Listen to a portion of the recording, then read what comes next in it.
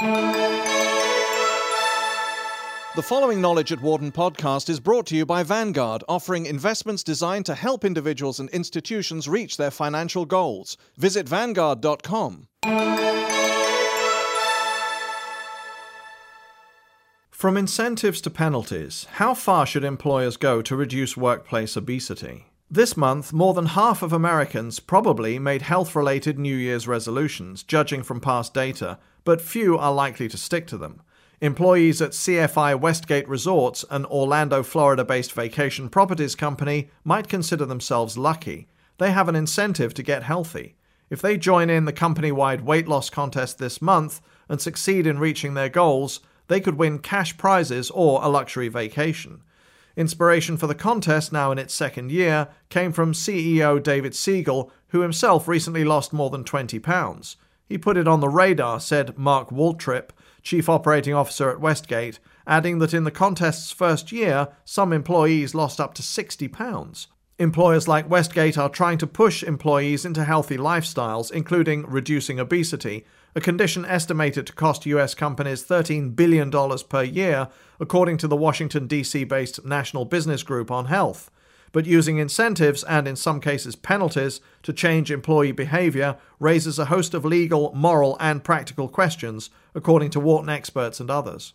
Any company moving into this area has to consider what employees think is unreasonable or an invasion of privacy, says Janice Bellis, a professor of legal studies and business ethics at Wharton. It's a ticklish issue, particularly when so many Americans are overweight. 2/3 of American adults are either overweight or obese, according to the National Center for Health Statistics, part of the Atlanta-based Centers for Disease Control, CDC. It's more than coincidence that Westgate was one of the first companies to take a hard line on smoking several years ago. According to Peter Capelli, director of the Center for Human Resources at Wharton, crackdowns on employees who smoke on or off the job were the thin end of a wedge. It has become socially acceptable to attack smoking and smokers. Will we see the same thing around obesity? The time is probably ripe for that. Invading employees' private lives. In 2002, Siegel announced that all Westgate employees would have 1 year to quit smoking completely or else face termination. The company offered smoking cessation classes, nicotine patches, and other support, according to Waltrip, who said Siegel decided on the policy after a close friend died of lung cancer, and after he learned that Florida state law does not protect smokers. Another concern was the fact that smokers drive up healthcare premiums. If someone wants to smoke, that is their choice, but when their choices impact their employer and fellow employees, then frankly we're not going to take it, says Waltrip. Since the ban on smoking was finally enacted in September 2003, health premiums have increased at an average of 5% at Westgate, much lower than increases seen at other companies, according to a December 2007 article in the Orlando Sentinel. But, as Wharton's Capelli notes, everything that is legal is not necessarily ethical or socially acceptable. Siegel found himself in the center of controversy late last year when he told a Florida TV station that Westgate would take every legal step to insist on healthy employees. If you are an alcoholic and we have the right to fire you, we will do so. And if you are obese and there is a way for us not to hire you or to fire you, we will do that too, he said. Bloggers and online commenters attacked Siegel for discriminating unfairly against overweight people and stepping too far into employees' private lives. According to Waltrip, however, Westgate is approaching the obesity issue more gingerly than Siegel's comment would imply. Weight is complicated. It can be caused by disease. So before we go down that path of penalizing employees who are overweight, we need to understand the issue and build a consensus around it. He says the company does not currently penalize overweight or obese workers. Yet other American companies have already moved forward with financial penalties, most often based around how much employees pay for their health insurance plans. The Wall Street Journal reported in December 2007 on a Geneva, Indiana-based bank that raised employee health insurance deductibles from $500 to $2,500, but offered $500 credits to employees who passed screenings for cholesterol, body mass index, blood pressure, and tobacco.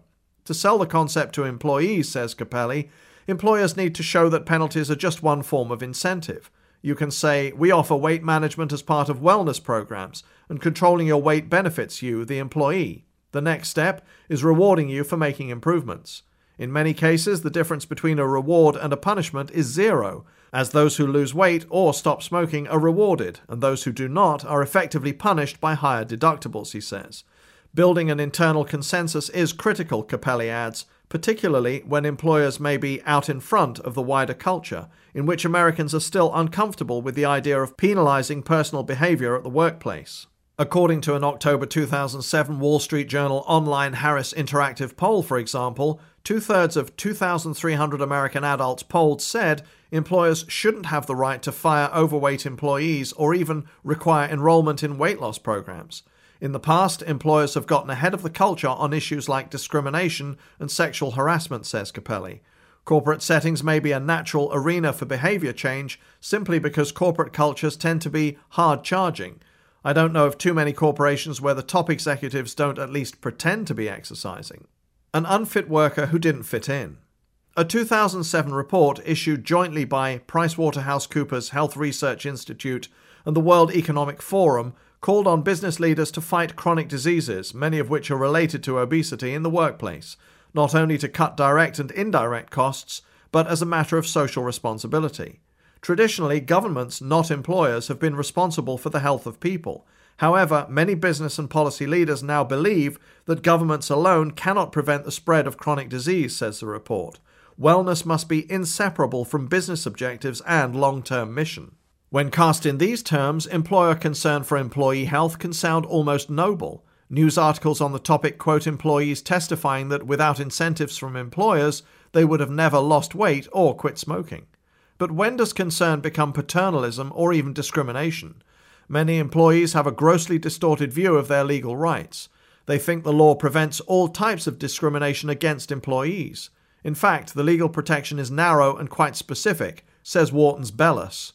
Michigan is the only state, in addition to the District of Columbia, with a law prohibiting discrimination based on weight, in addition to other categories like height and race. The presence of such state or local ordinances can make all the legal difference. In San Francisco, one of 2 cities in California that prohibits discrimination based on height or weight, for example, a 240-pound aerobics instructor successfully sued Jazzercise Inc., which had refused to grant her a franchise license because she did not conform to the company's policy of instructors looking fit. What shapes perceptions about acceptable treatment of overweight employees are health insurance practices, says Bellis. Since the federal agency regulating the industry agreed several years ago that health insurance companies could charge differential rates for obese people, companies are beginning to respond and explore that option for themselves. But charging obese workers more for health premiums is no simple task, notes Bellis. Do you have regular weigh-ins, and who qualifies as obese? If you strictly follow the body mass index criteria, even people with a BMI of 25 or 26 are considered overweight. What about a woman who gains 60 pounds during pregnancy and doesn't lose it right away? It's a dilemma for employers because they do want people to lose weight, but they don't want to fire people for being overweight or even refuse to hire them because 2/3 of Americans are overweight, she says.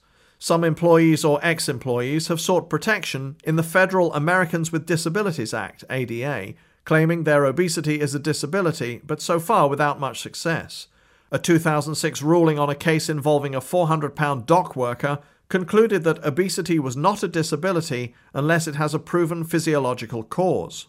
But in a 2006 article, Christine Reinhard, a lawyer with the worldwide firm Aiken, Gump, Strauss, Hauer and Felt, cautions employers that some viable legal strategies remain open for obese people seeking redress through the Disabilities Act. As a result, she writes, employers should avoid making stereotypical assumptions about what job functions overweight or morbidly obese employees can perform or cannot perform. That each employee or potential employee should be judged on his or her merits rather than body size is exactly the argument the Obesity Action Coalition makes to employers, according to James Zervios, communications director with the 2-year-old Tampa, Florida-based patient advocacy organization. We have heard from hundreds of employees how once they lost weight, they received promotions or other recognition. The fact is, they were just as smart when they were bigger. There is a lot of bias out there, says Zervios. When overweight or obese people contact the coalition seeking help with workplace discrimination, Zervios notes, his organization contacts the employer and seeks to educate them about the benefits of offering obesity management services to employees instead of firing or penalizing them. Since there is no law, we can't really push the point, he says. Other advocates for the overweight point to research showing that obese people face ongoing discrimination in both hiring and treatment on the job. According to an October 2007 study led by Michigan State University researchers, for example, obese women are 16 times more likely to face workplace discrimination than men, possibly opening the door for obese female employees to seek legal recourse through laws prohibiting sex discrimination. Which workplace practices toward obesity are acceptable may ultimately be determined by employees, says Belles. Noting that earlier legislation protecting employees from discrimination came as a result of a groundswell in public opinion, she says, a lot depends on whether or not employees push back. Keep moving, the office of the future. For employers considering ways to reduce obesity in the workforce, Ron Osminkowski, who has researched the impact of chronic diseases on corporate profits, advises the use of cash incentives over other incentives such as merchandise or days off. Research shows that rewards around $100 get people to participate in weight loss or other wellness programs, says Osminkowski, Vice President of Research and Development at Ingenix, a healthcare information and research firm based in Eden Prairie, Minneapolis. Such incentives, however, have to be sustained over the long term, Osminkowski adds. Employers as a group are notoriously short-term thinkers, but there is no quick fix. If you think you can have a weight loss program today but not one next year, you're flat wrong. According to Tracy Canby, Senior Vice President for Cost Management Strategies at Meritain Health, a Buffalo, New York-based company that manages self-funded health benefit plans, incentives are important for motivating behavior, but disincentives like high premiums, paycheck reductions, and ultimately the threat of termination can help motivate those who balk at company wellness programs and who may be the very ones who need help most. The more acute a person's condition or risk factors, the more resistant that person can typically be to participation in a wellness program, writes Canby in a December 2007 article. A company's wellness strategy should be mostly carrots and a few sticks, with the mix tailored to the actual needs of the employee population. But speaking of carrots, what about all those oversized muffins and buttery croissants at morning meetings? Do employers have any responsibility to change the work setting itself? Osminkowski praises companies like Dow Chemical for thinking more broadly about creating a healthy environment. Dow now has a more healthful menu of choices for meetings, he says, calling on companies to offer better cafeteria options and include fitness opportunities like walking trails or on-site gym facilities. Some researchers go further, however, making a link between working conditions and obesity. The sedentary nature of much work today increases the risk of chronic disease among employees, write the authors of the PricewaterhouseCoopers and World Economic Forum report, noting that employees in the service sector are particularly vulnerable. If James Levine, an endocrinologist at the Rochester, Minneapolis-based Mayo Clinic, has his way, all office workers would move throughout the day. Levine and a team of researchers at his Non-Exercise Activity Thermogenesis (NEAT) lab have designed their own Office of the Future, where they work on computers and talk on the phone while walking slowly on a treadmill, and conduct meetings while walking on an indoor track or even shooting hockey pucks. Levine's team worked with office furniture manufacturer Steelcase to create a commercial product, the Walkstation, which has a desk mounted on top of a treadmill.